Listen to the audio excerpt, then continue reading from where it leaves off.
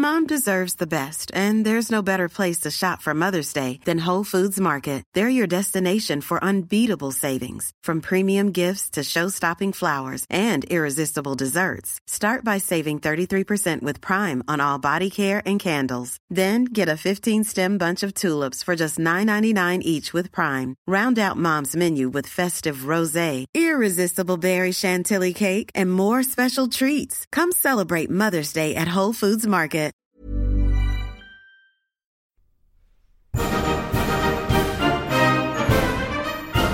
Many years ago, Riley Knight completed a degree in history. This proved to be a bad move, as it was absolutely useless for him. Until now. Here's some half-assed history.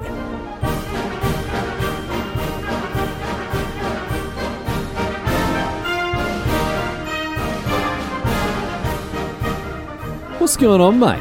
Great to have you along for some more half-assed history. This week on the agenda, going to be having a chat about the Hudson Bay Company. And I know that many of you listening are probably going, well, hang on one second, mate. What's going on here? Has he done it? Has Riley finally sold out? What's he doing? The history of a department store? Well, this week's episode, my friend, proudly brought to you by Hudson's Bay Company, selling slightly overpriced kettles and, handbags. I have never visited Hudson Bay Company, and in all honesty, this is not a sponsored podcast, and if it were, it certainly wouldn't be brought to you by the Hudson's Bay Company themselves, because let me tell you this, we are going to get through some of the company's very dirty laundry from their 3.5 century history here. For those of you who have no idea about the Hudson's Bay Company, those not living in North America, principally, particularly in Canada, HBC is known these days as a famous chain of department stores. Seems like they're very similar to David Jones or Myers back at home in Australia. The difference between David Jones and Hudson's Bay Company, however, is that David Jones wasn't effectively, for much of its history, a government that ruled over a vast, vast swath of what is today Canada. The Hudson's Bay Company was founded in 1670 with a royal charter that granted it a trading monopoly over the entire region of North America that drained into Hudson's Bay in today's Canada. And this was an enormous amount of land that only got bigger as the HBC expanded its influence and its power as the years went on. They principally traded in fur. The company became the de facto government of this entire area that it ruled over, as it dominated the day-to-day lives of the people that lived there, both Indigenous Americans and European colonists. A very interesting history indeed. This company has a very interesting history, a history that's absolutely inexorable from the history of Canada as a nation, because a huge proportion of modern Canada was governed by the HBC right up until 1869, when Canada bought all this land off of them and incorporated into the brand new Dominion of Canada established in 1867. But as a company rather than a proper government, the HBC still had authority over the lives and activities of thousands upon thousands of people, a large proportion of them Indigenous, as the company enforced this monopoly that had been granted in the 17th century. And, look, this isn't the only case of a huge company acting as a de facto government. Plenty of other examples, most notably the British East India Company and, of course, the Dutch East India Company, the VOC, where it all began.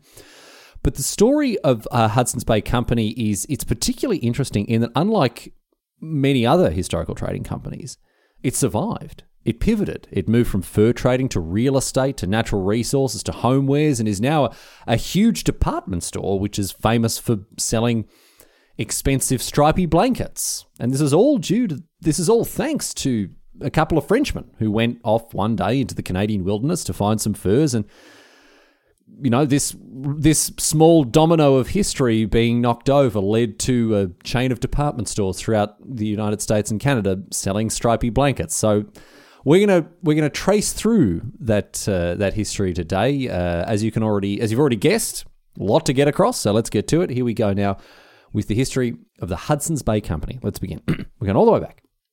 We're going all the way back here to 1659 to New France, the French colonies that had been established on the North American continent. Obviously, these colonies did not stick around. Ultimately, Britain managed to prize control of the French colonial possessions that had been established in North America, although there are still parts of North America, most famously Quebec, that are still, the majority of them are French-speaking. But back in 1659, there are these French colonies, New France, specifically on the St. Lawrence River, where today you find the Quebecois cities of Montreal, Quebec City. This was a region, the St. Lawrence River region. It had a booming fur trade that up until the beginning of this tale had offered the French an effective monopoly over the entire fur industry, an enormous amount of demand for fur back in Europe, specifically beaver fur. And the French were taking full advantage of this with their colonial possessions in North America. Anyway, the story it begins in 1659, as I say, and it begins with two Frenchmen, two French coureurs du bois, I think that's what they were called, blokes who went off into the Canadian wilderness to obtain fur, usually by trading with indigenous communities. Now, these two blokes, their names were Pierre Esprit Radisson and Médard de Grossier, right? And these two fellas, they were keen to expand the area in which they traded. And the reason for this is they'd heard from the native Cree people with whom they'd been trading, they'd heard that the best furs were found a lot further north than the St. Lawrence River, a lot further north and further west towards Hudson's Bay. And so they went to the French governor over in New France. They went to the French governor, a bloke whose name was Marquis de Argenson. And they said to the Marquis, listen, mate, we need your permission. We want to go on a trading expedition up to the north because we hear that that's where the really good stuff, the real premium furs are found up there. Now, the Marquis, he had to think about this, and he come back to him, he says, now listen, absolutely not. There's no way. He was worried that if these superior furs were found, it would take traders away from the St. Lawrence River, where the French were bringing these big profits, and disrupt the current state of affairs, and obviously which is obviously doing the French very well. He didn't want to change that, so the Marquis refused permission. Rather short-sighted of him, you'd think, but didn't matter. Radisson and Grossier, they've had a big fat no back from the governor, but this didn't stop them. It didn't stop them at all, and what they did, they went off anyway. They went off into this area, they went further north, further west towards Hudson Bay, without his permission. Get stuff, mate, Marquis, we don't care what you say. They come back a year later with some absolutely premium furs. You wouldn't believe how good these things were. These furs they brought back, the finest you've ever seen, and they told tales of the bounties that lay up to the north on Hudson's Bay. Now, the Marquis, after seeing the furs, after hearing this story, after learning of these, the quality of the product that had been brought back, what did he do? He'd been wrong to forbid them from this expedition. Obviously, he'd been proven wrong about the furs up north. They're coming back. They're even better than you could think. What did he do? Well, of course, as you might imagine, he locked up Radisson and Grossier for disobeying him and confiscated their furs.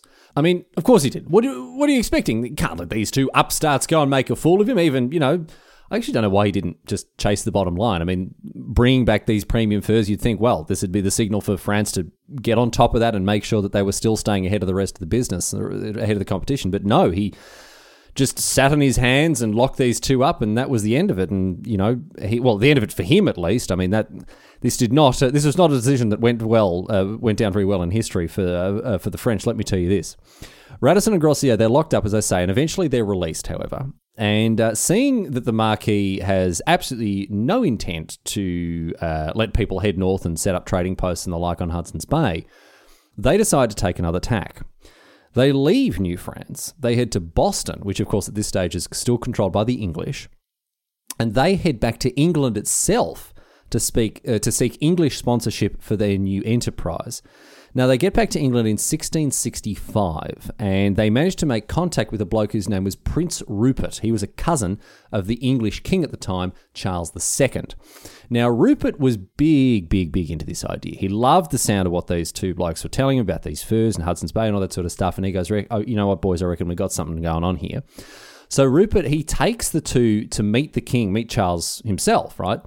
And he was instrumental in persuading Charles and a bunch of other people as well to support the expedition. Rupert brought on side other wealthy merchants and traders with sizable investments, and he set Radisson and Grossier up with everything they needed to get things going in Hudson's Bay, including, of course, royal permission from King Charles himself. So, in 1668, these two, they set sail back to North America with a fully financed expedition that aimed to establish English fur trade in Hudson's Bay, not the French. The French had passed on it, and now it's the turn of the English.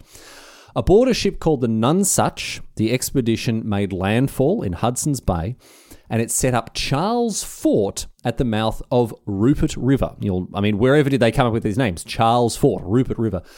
Anyway, after setting up a base of operations like this, the expedition spent the winter trading for furs from local indigenous communities, and in 1669 loaded up the ship and headed back to England with a rich cargo of premium furs, once again, which was sold for a very, very handsome profit and convinced everyone involved that this was, in fact, a very bloody good idea. So much so, in fact, that in 1670, King Charles II, he established by royal charter the Governor and Company of Adventurers of England, trading into Hudson's Bay, and so the Hudson's Bay Company, as it became known, was founded. Charles granted the company a trading monopoly over all the areas that drained into Hudson's Bay. According to the charter, they had a trading monopoly over the seas, straits, bays, rivers, lakes, and creeks. So the entire drainage basin of the Hudson's Bay was now under the authority of this company set up by royal charter. Never mind that the land was, already well and truly spoken for, because generations of Indigenous Americans had called it home, but, now some Englishman with a silly wig has said it doesn't belong to them, so it must be so. 1.5 million square kilometres were claimed for the company, much of it obviously inhabited by Inuit and First Nation communities. But this was ignored. The fact that they lived there, colonial Europe played by its own very unfair set of rules that seemed to boil down, as Eddie Izzard put it, to, sorry, no flag, no country. Well, the HBC did indeed have its own flag, and while technically a company, it was able to behave like a government as it enforced its trading monopoly. Under this charter, this drainage basin known as Rupert's Land, named after the very same Prince Rupert, who also served as the company's first governor, this entire region was effectively under the authority of the trading company because they were able to, exercise the authority that they'd been granted by the king to enforce a monopoly. So any kind of trading economic activity came under the enforcement of the HBC and therefore had a very, very strong impact on the people's life, the people who were living there on their day-to-day lives. It didn't take long for the company to exercise this authority very strongly. In the coming years, the HBC, they set up a series of trading posts, sent off expeditions, brought back enormous amounts of fur to Europe to service the demand there. And in doing so, firmly established the HBC as not just an economic institution, but a political one. One that was able to project power, project economic, political, military, when needed, power over an area and the people that lived in it, in order to secure these, the financial aims of, again, what was a company, not a government, a for-profit company. But what did that actually look like? In a practical sense, in a logistical sense, what it looked like was trading posts again that were mostly built on rivers, staffed by mostly English officials who sent off mostly Scottish traders who traded with mostly Indigenous hunters and trappers. So throughout the waterways, whether it was on the shores of the bay itself or upriver, up creeks, whatever else, trading posts were built. Traders were sent out from these posts, and furs, goods would go out, furs would come back in. These traders were often the rugged, outdoorsy types living outdoors, often, ingratiating themselves into Indigenous communities, as we'll talk about. They'd take goods from the trading posts, they'd travel between these communities, and they'd trade for furs, trade for pelts, principally beaver. These pelts would be gathered by mainly Indigenous hunters, as I'm saying. Hunters and trappers from Indigenous communities would go out, hunt and trap these beavers, bring back their pelts. These are people whose ancestors had lived in this land for generations, but now had to adapt to the changes that European colonial expansion wrought in their lives. In time, too, it wasn't just HBC traders heading out amongst Indigenous communities. In many cases, Indigenous communities would actually bring their goods to the posts themselves, skipping the travelling traders, travelling down the rivers and unloading their furs themselves. And this was a big deal was made of this when this happened. There was a lot of pomp and circumstance when Indigenous communities came to visit these HBC trading posts. There was a big ceremony as these people arrived to trade, and they made quite a big deal out of it. In exchange for their furs, Indigenous populations would receive all sorts of other goods: tools, kettles, needles, guns, knives, and perhaps most famously, blankets. The Hudson's Bay Company point blanket, very famous indeed, still available today. They don't accept beaver skins as payment anymore, but you may have seen it. It's a white blanket with 4 stripes or points on it. There's a green, red, yellow, and indigo stripe. And these stripes were used to indicate the size of the blanket. There's a misconception that the points refer to the value of it, but it's actually the size of the blanket. You can tell even when it's folded up. And these blankets actually represented an enormous part of the trading done by the HBC, and so it became quite iconic in Canadian history more broadly, as they were not just used for warmth around the home, but also fashioned into clothing and all sorts of other things. So you may have seen an HBC point blanket, and again, as I say, you can still buy them today, although they are outrageously expensive today. But this trade, these trading processes that the HBC undertook, eventually, I guess we've talked about it being a de facto government, and there are a couple of things that support the argument of the HBC behaving like a nation. It had a flag. It was able to exercise political and economic and sometimes military authority over the people subject to its rule. But another really important waypoint that marks the HBC as something of a company is that it actually had its own coinage. In time, the HBC established its own currency in order to facilitate trade. They struck coins. These coins had the value of 1 prime male beaver skin. This was known as a made beaver.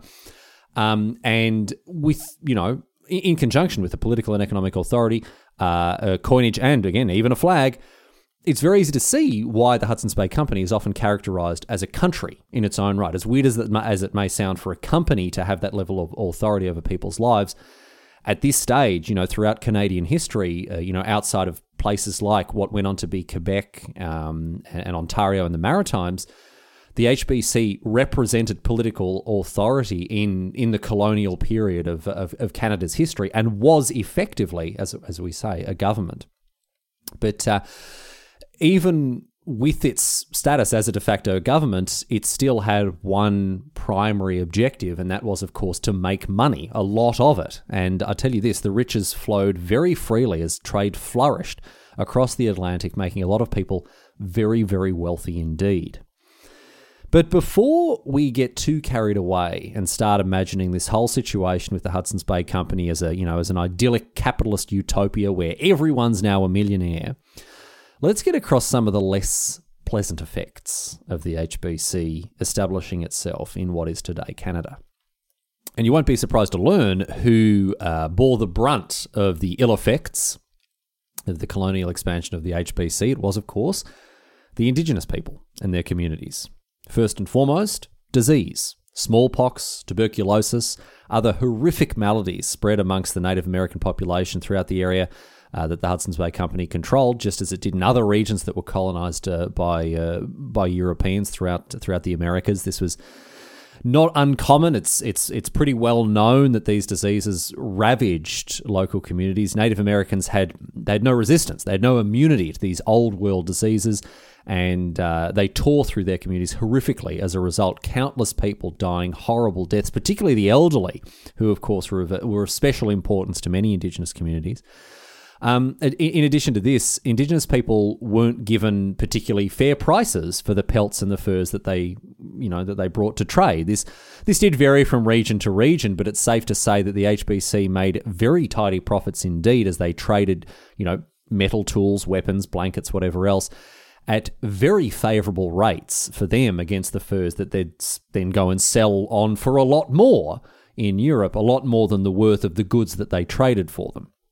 But of course, this is just the beginning of the economic impact of the expansion of the HBC into native communities. It didn't stop at exploitation at the trading post. The economies of native communities were severely and irrevocably disrupted by the HBC. I'll tell you why. Many Indigenous people abandoned their traditional lifestyles and instead devoted themselves to hunting and trapping fur, which rendered them reliant on European trade for a livelihood.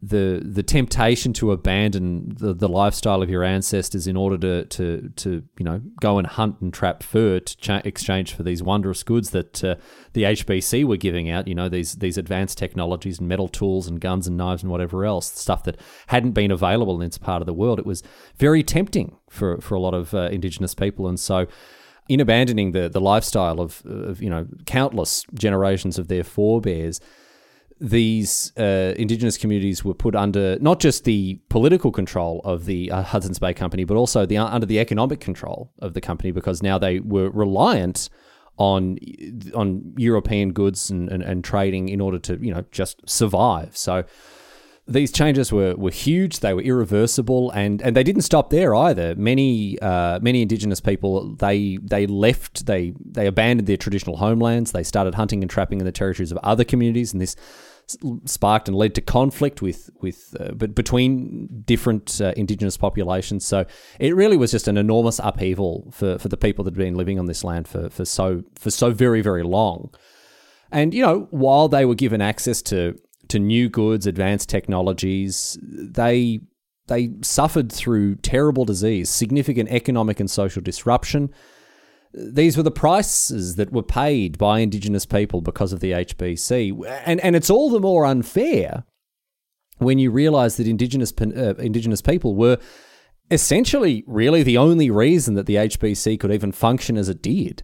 The overwhelming majority, especially to begin with, of the hunting and trapping of these furs that were sold for such lucrative profits back in Europe, the overwhelming majority of these furs were produced by Native Americans. And so without that, the HBC didn't even have the goods to trade for. But further than this, every expedition that was sent off to explore or scout or survey or seek new natural resources to exploit, every single one had Indigenous guides leading them. And not a lot of credit was given to these poor folk either. The fact of the matter is the Hudson's Bay Company wouldn't have existed without Indigenous support, but this support was very poorly repaid in exploitation, in disdain. As despite everything that Indigenous Americans offered the company, most of the Europeans who ran it still thought very little of them, it seems. And this was evidenced in the way that Indigenous people, and particularly Indigenous women, were treated by Europeans. Despite a ban on intimacy between men employed by the HBC and Indigenous women, relationships nonetheless often developed and sometimes had pretty dire consequences for these women, because many were just more or less abandoned. They were abandoned as playthings when it suited the men, especially after giving birth. They were left destitute and desperate. They were seen as disposable. And, even when these relationships developed, they weren't viewed with the same level of sanctity or respect that a traditional European marriage might have involved. So it was a pretty rough hand for Indigenous people, particularly Indigenous women, to play in this part, as they were treated very much like second-class citizens. And, look, as time went on, some of this changed, particularly the relationships between European men and Indigenous women. They became more positively viewed, and there was actually, in time, a level of tacit encouragement by the HBC when it came to these relationships, not for perhaps the reasons that you might be hoping for. Let's get into a little further. French fur traders had for a very long time, they'd ingratiated themselves in Indigenous communities. I talk about these blokes who travelled around to these communities and ingratiated themselves with Indigenous populations in order to, again, to look at it very cynically, get access to the best furs possible. But many of these French fur traders, they did this by marrying Indigenous women and starting families with them. Again, to be cynical, it was a way to get in with Native Americans. But nonetheless, for whatever reason, it did strengthen ties between the two cultures. And, while it offered greater access to Europeans to the fur market, at the end of the day, it was a process that brought two cultures, two peoples closer together, and in time actually led to the birth of a new culture. You may have heard of the Métis, people of both European and Native American heritage. This is a culture that's still around even today. The Métis, with a foot in both camps, the Métis people, they've developed their own customs, their own cultures, and as the years went on, they're still a part of Canadian society and culture even in the 21st century. In truth, the origin of the Métis are more closely aligned with French rather than the English colonists from the HBC, but the Hudson's Bay Company, and again, its tacit encouragement of its employees shacking up with Indigenous women, still plays a part in the history of the Métis people. Anyway, the long and the short of it is this. Indigenous people definitely got the short end of the stick, no surprises there. And even with trade bringing them goods and technology that they'd not had access before, it is difficult to make the case that Indigenous communities, greatly benefited in many areas thanks to the HBC's activities. Even the times when the HBC was seen to be looking after the Indigenous populations under its governance, for example, when they began a vaccination program to protect Native Americans from disease, this was usually driven by a concern for the bottom line rather than, being out of compassion or empathy for the people that lived under their authority. Anyway. When you're ready to pop the question, the last thing you want to do is second-guess the ring. At BlueNile.com, you can design a one-of-a-kind ring with the ease and convenience of shopping online. Choose your diamond and setting. When you find the one, you'll get it delivered right to your door. Go to BlueNile.com and use promo code LISTEN to get $50 off your purchase of $500 or more. That's code LISTEN at BlueNile.com for $50 off your purchase. BlueNile.com, code LISTEN. There's never been a faster or easier way to start your weight loss journey than with PlushCare. PlushCare accepts most insurance plans and gives you online access to board-certified physicians who can prescribe FDA-approved weight loss medications like Wegovy and Zepbound for those who qualify. Take charge of your health and speak with a board-certified physician about a weight loss plan that's right for you. Get started today at plushcare.com/weight loss. That's plushcare.com/weight loss. plushcare.com/weight loss. As lucrative as the fur trade was, particularly with the exploitation of the labour and knowledge of Indigenous Americans, the HBC still had their fair share of other challenges to face. You won't be surprised to learn that the French were none too pleased about the English setting up shop in Hudson's Bay, particularly as previous to this, they had controlled the fur trade, they'd enjoyed this monopoly.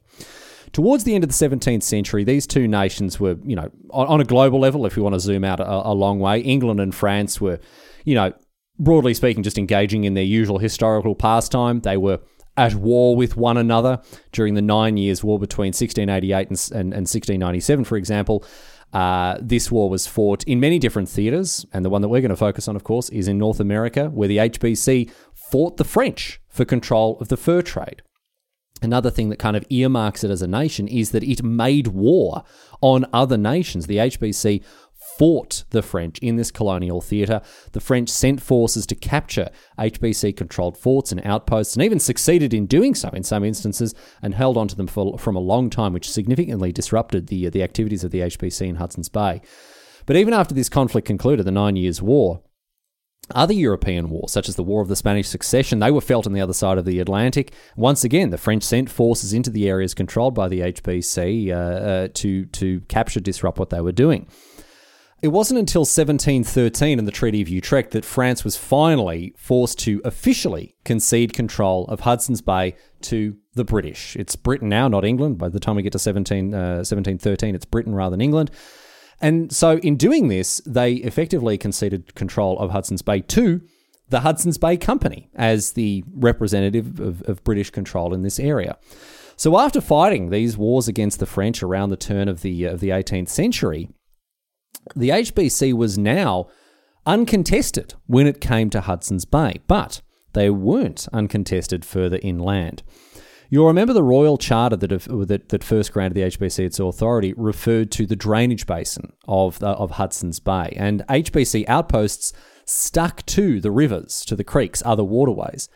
This meant that enterprising fur traders that were unaffiliated with the HBC began to make their way overland to trade with Indigenous communities there. They would, in effect, violate this monopoly, or at least test it, by not using the waterways that were laid out in the government charter, in this Royal Charter, and instead went overland and would trade with communities this way. Now, the HBC, they were, largely speaking, slow to respond to this. They, as I say, they stuck to the rivers, they stuck to these other waterways. But this competition ended up being a spur to their flanks. By the way, this competition greatly suited the indigenous people. They finally had a bit of bargaining power. They managed to drive up the prices of the goods that they were trading, the furs they were trading. And it was probably this more than anything else that ended up spurring the HBC into action. For the first half of the 18th century, these overland traders slowly but surely began to undercut the HBC in its monopoly until finally the company responded by forging further inland and building trading posts a long way away from the waterways that they'd stuck to beforehand. And this necessarily brought more land under their control. They had power, principally economic power, and while again they're not a government in the way that we'd think of one today, they still effectively ruled over the people who lived in these areas and regulated their lives by enforcing this monopoly. All of a sudden you weren't allowed to buy and sell goods, you weren't allowed to trade or do anything else like that without the permission of the HBC, and they had the guns and the pointy sticks to back up telling you that you weren't allowed to do this. So that is, in a nutshell, political control, and that is how the HBC expanded its political sphere of influence throughout what is today, obviously, modern-day Canada, as they forged further west, further north, further inland. But still they had competition. Let me tell you this. In 1779, a new company was formed. It was based in Montreal, but it was called the Northwest Company, and it traded principally in the northwest part of modern-day Canada, an area that became known as the Northwest Territory. And throughout the Northwest Territory, there was a lot of competition, there was a lot of conflict between the Northwest Company and the Hudson's Bay Company. The HBC and the NWC actually ended up effectively going to war as they competed for control of the fur trade. Both companies sought to expand their spheres of influence, principally westward. And as they pushed west towards the Pacific, this prompted more exploration, more contact with more indigenous populations, but it also prompted violence, actual proper violence, as these two companies contested each other for control of the fur trade. On more than one occasion, there was bloodshed. The Pemmican War, as it's known these days, was fought over 9 years between 1812 and 1821 by these two companies going to war with each other with guns and swords and blood and guts. This is not a trade war. This is a real, actual, proper war that was being fought by two companies, right? It's incredible. It involved everything from blockades and raids to battles, the burning of forts and outposts.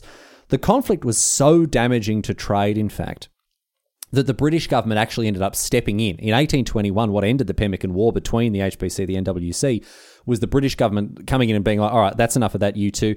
They forced a merger between the two companies. They forced them to become one big company so they wouldn't be fighting with each other anymore.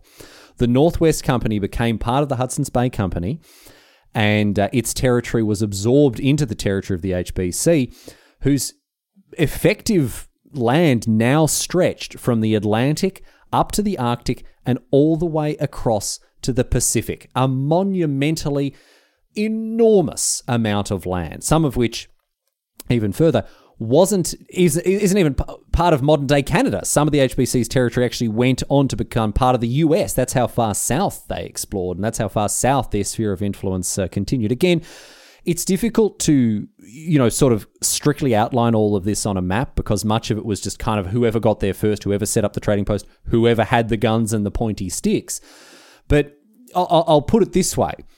The HBC had trading posts as far southwest as Yerba Buena, which is a place that you've probably heard of before, even if you didn't realize it. Today, we call it San Francisco.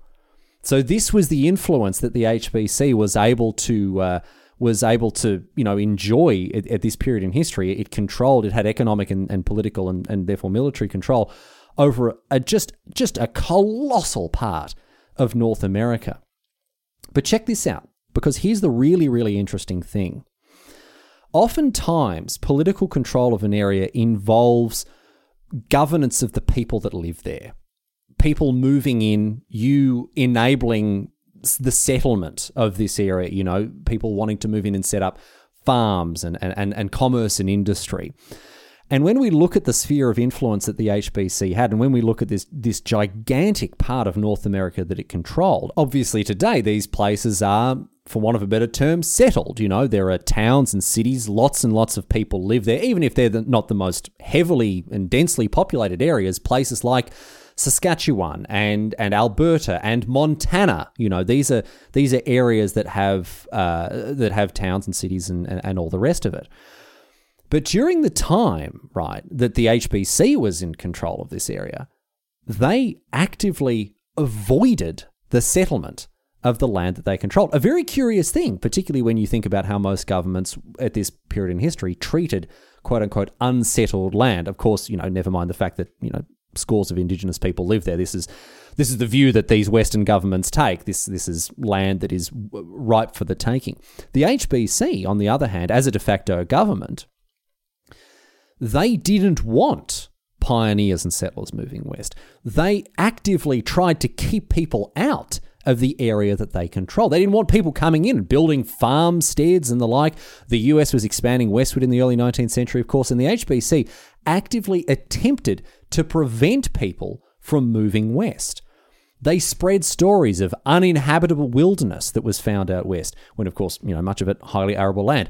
They surrounded their outposts with wreckage taken from ruined wagons to, remind people of the dangers of moving out west, to warn people off of making the journey in the first place. In other words, the HBC did everything they could to stymie settlement of the West. We know that the US was moving into this area. We know that there were pioneers moving across this land looking for a place to live. And the HBC stood in the way of that, not just in modern-day Canada, but also in what would go on to become the United States.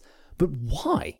Again, they had an enormous amount of influence, political and economic control over this area. Why were they trying to keep people out when they could bring people there under their control? Because they wanted to use the land and its resources for themselves. They wanted to continue to enforce this monopoly that had been granted 150 years ago and continue to profit off of it. Now, of course, we all know that they were completely unsuccessful in doing this. Ultimately, this area did become settled and there was a huge influx of people that moved in. In 1843, a huge wagon train made it all the way to Oregon, opened up the region to an influx of settlers, and the rest, as they say, is history. But before this was the case, the HBC was actually attempting to, again, as I say, prevent people from pushing westward because they wanted this land to themselves. They wanted to be able to hunt and trap and exploit this land without other, pesky farmers coming in and setting up shop.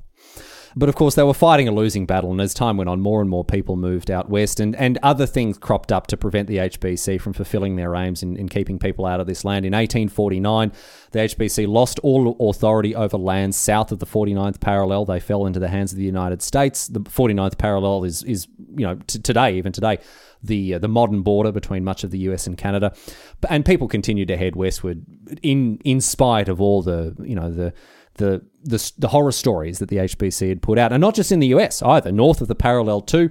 And this meant that the HBC now had an ever-increasing population to govern as a company, not as a government. They were people that were moving west every day, and this meant that the HBC had essentially a political responsibility for them because they were living in the land that the HBC claimed to control. So despite the HBC falsely insisting that these lands were barren and unfit for settlement, people continued to move west, and all of this, combined with a few other factors, began to significantly change the role and the activities of the Hudson's Bay Company. In 1849, the very same year that the HBC lost authority below the 49th parallel, their monopoly was significantly challenged and effectively overturned when a Métis trader was taken to court for breaking this monopoly and, while found guilty, wasn't punished. There were campaigns for free trade in this area controlled by the HBC, and eventually the tide of history overcame the resistance that the Hudson's Bay Company had in attempting to continue to enforce their monopoly. It reflected the fact that Hudson's Bay Company at this point, it couldn't effectively enforce the monopoly that it had had for so long, and this court case encouraged others to trade independently as well, as it didn't seem that there was going to be a penalty for it. We talked about what political power actually looks like, having the guns and the pointy sticks to make people do what you want. Well, in 1849, that unraveled significantly as independent traders realized, hey, we're not going to be punished for breaking the HBC so-called monopoly. And then a couple of years later, in between 1857 and 1860, the Palliser expedition, led by a bloke whose name was Captain John Palliser, he surveyed these apparently barren lands out west that the HBC had been talking about, and came back, revealed them to be very suitable for settlement indeed, dispelling the lies that had been told by the Hudson's Bay Company previously.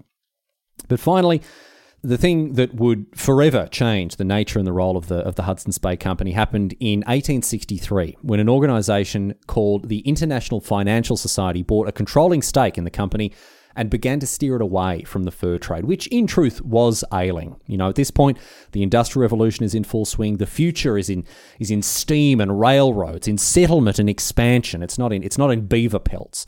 And the HBC was seen by many as archaic, as outmoded, a relic of the past, no longer fit for purpose. And so when the International Financial Society bought in, what did they do? Well, they moved the company away from fur trade, not completely, but they put a lot smaller emphasis on fur trading and instead moved into, you'll never guess what, real estate. I mean, after all, why not? The HBC controlled a massive amount of land. Why not try to profit off it? Especially as there was high demand for it. Settlers are surging westward. Give these people what they want. Never mind, once again, that the land was spoken for by indigenous populations that had lived there for generations. Throughout the 1860s, the HBC made a colossal amount of money off of the land that they controlled, and this was just the start. Because what happened next, of course, in 1867, was the Confederation of Canada. Nova Scotia, New Brunswick, Ontario, and Quebec, they confederated in 1867 and formed the Dominion of Canada, and this new government was very keen to add the area controlled by the HBC to its possession. This is Rupert's Land and the Northwest Territory. However, interestingly, well, actually, I guess not interesting, unsurprisingly, the HBC, they weren't going to take the first offer that was made to them. They were happy to go to the highest bidder. And from 1867, around in this period, the HBC, they shopped around. It actually looked like at one point they might end up being bought out by the United States, and their territory would have gone and become part of the US. But after long negotiations, Canada ended up buying Rupert's Land for £300,000. It might have gone the other way. Had the US been more aggressive in buying this land, much of today's Canada may have ended up in the possession of the United States. But as it was, the Great Britain helped to finance this purchase of land made by the new government of the Dominion of Canada. And as a result, in 1869, the HBC sold up as part of a deal known as the Deed of Surrender. And with the deed, another piece of legislation known as the Rupert's Land Act, its land officially became part of the Dominion of Canada with a new name, the Northwest Territories. Rupert's Land, that it expanded from the drainage basin of the Hudson's Bay all the way further out west, in conjunction with the land that had been acquired off of the Northwest Company years ago. It was combined and it was parcelled and given to the Dominion of Canada for the low price of £300,000, and that is even today the bulk of Canada.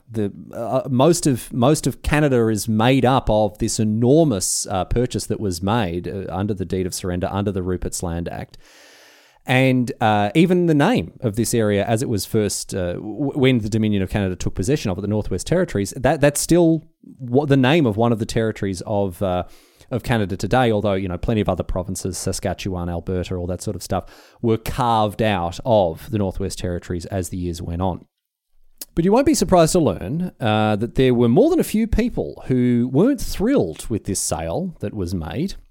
The Indigenous people who had lived on this land that was being bought and sold without reference to them weren't too hot on the fact that, these transactions were taking place without any reference to them, and also in ways that didn't benefit them even slightly. The resistance to the sale was utterly futile, of course. There were a string of one-sided treaties that were signed, did little to make things better for them. But the arguments that the HBC had no right to sell land that they didn't actually own, these arguments fell on deaf ears. At one point, Chief Pasqua of the Pasqua apparently confronted an HBC employee and said, "You told me that you sold the land for so much money, £300,000. We want that money."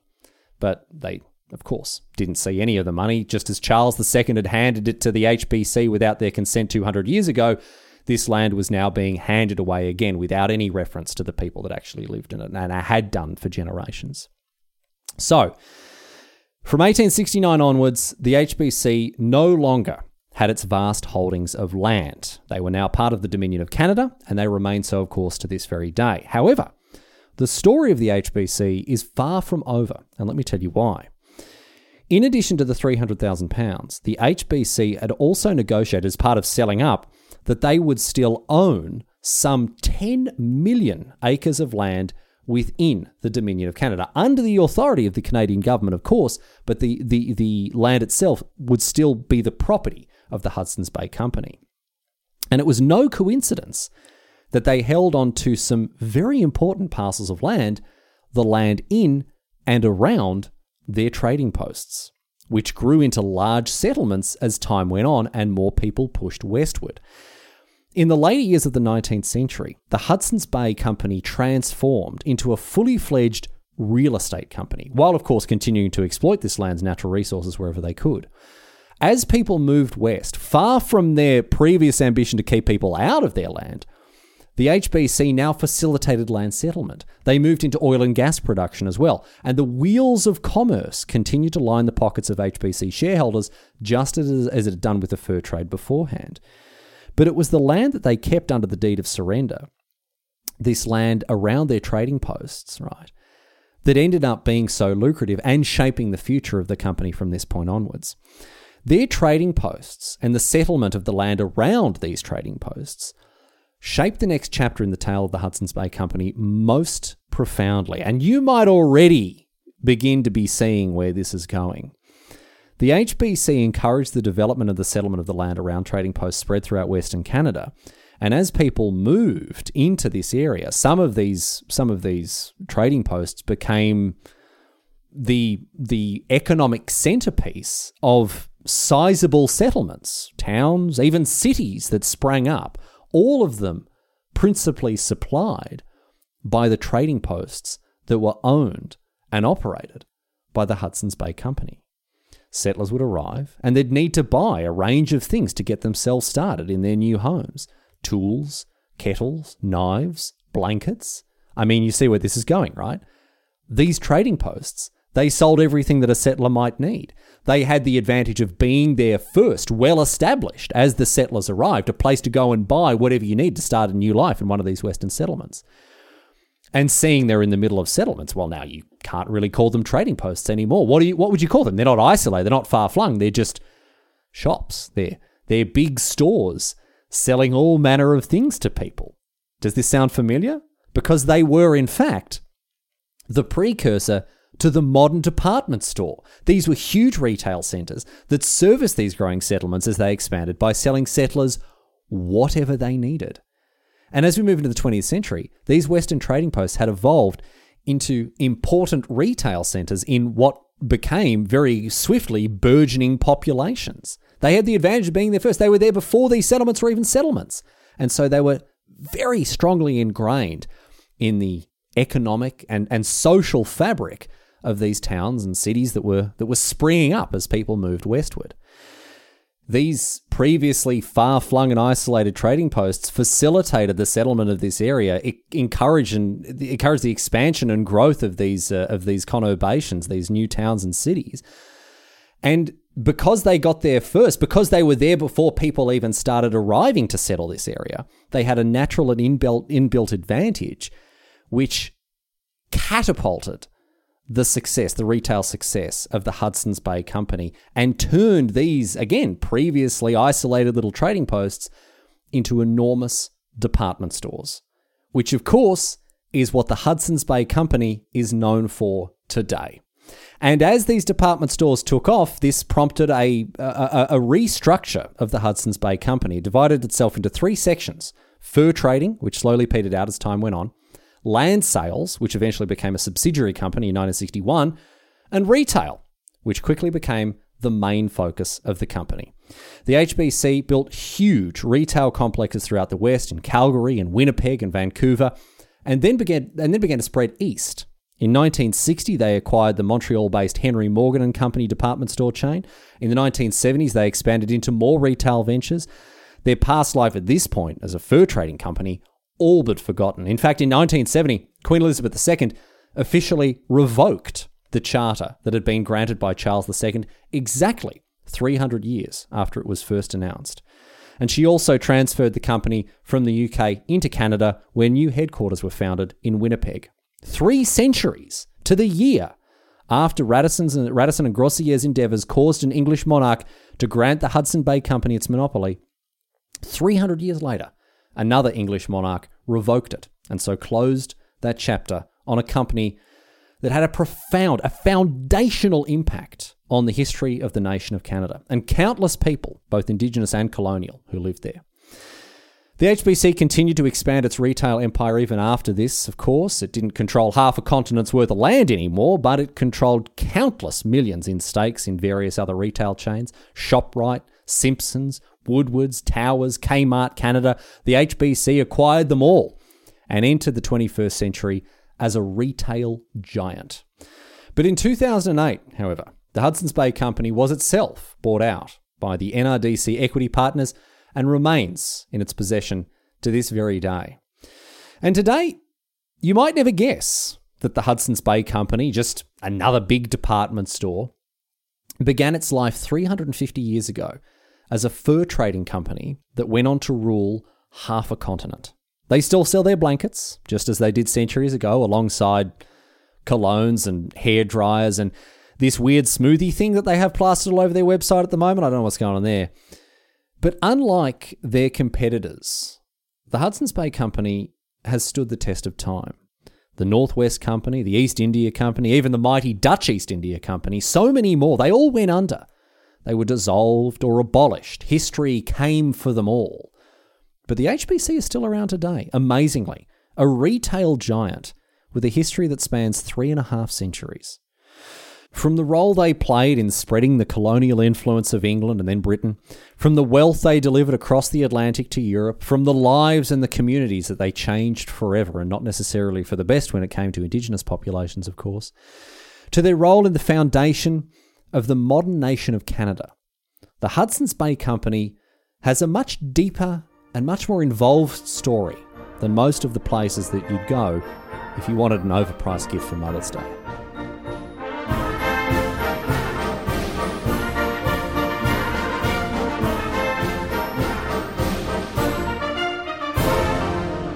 But that's it. That's all she wrote today, sports fans. That is the story of the Hudson's Bay Company. Bloody long one, a lot longer than I expected it to be, but so interesting to learn about, something as innocuous as just a regular department store. Talking to people about their impression of it, many people didn't really know that it had this long history, this long backstory that involved so much and was so important in a foundational sense to the nation of Canada. So really interesting to get across it, and I do hope you enjoyed the episode. Anyway, that is that for this week in Half-Assed History. Thanks for tuning in. All the boring, normal housekeeping stuff coming your way now. halfassedhistory.net, of course, the website, filed episodes there, and a contact form if you've got a topic suggestion or you just want to get in touch for any other reason. And you can go to anchor.fm/half-assed-history for a link to the feed. A very small number of shirts still available at the merch page. There's a link there at the website. Or you can go to patreon.com/half-assed-history to support the show financially if anyone wants to join it. There's been a bunch of new signups for the Patreon, so thank you so much to all the new listeners coming in and throwing me $1 or $2 every month. I do appreciate it. If you want access to bonus content, early access to episode show notes, whatever else, all sorts of stuff there, patreon.com/half-assed-history, get across that. But that's that. Thanks for tuning in. See you next week for more nonsense. Until then, leaving you with a question posed on Reddit, of course. This one comes to us from Redditor Ecolis, who asks, why didn't Canada win the space race? They're further north than the US. They're closer to space.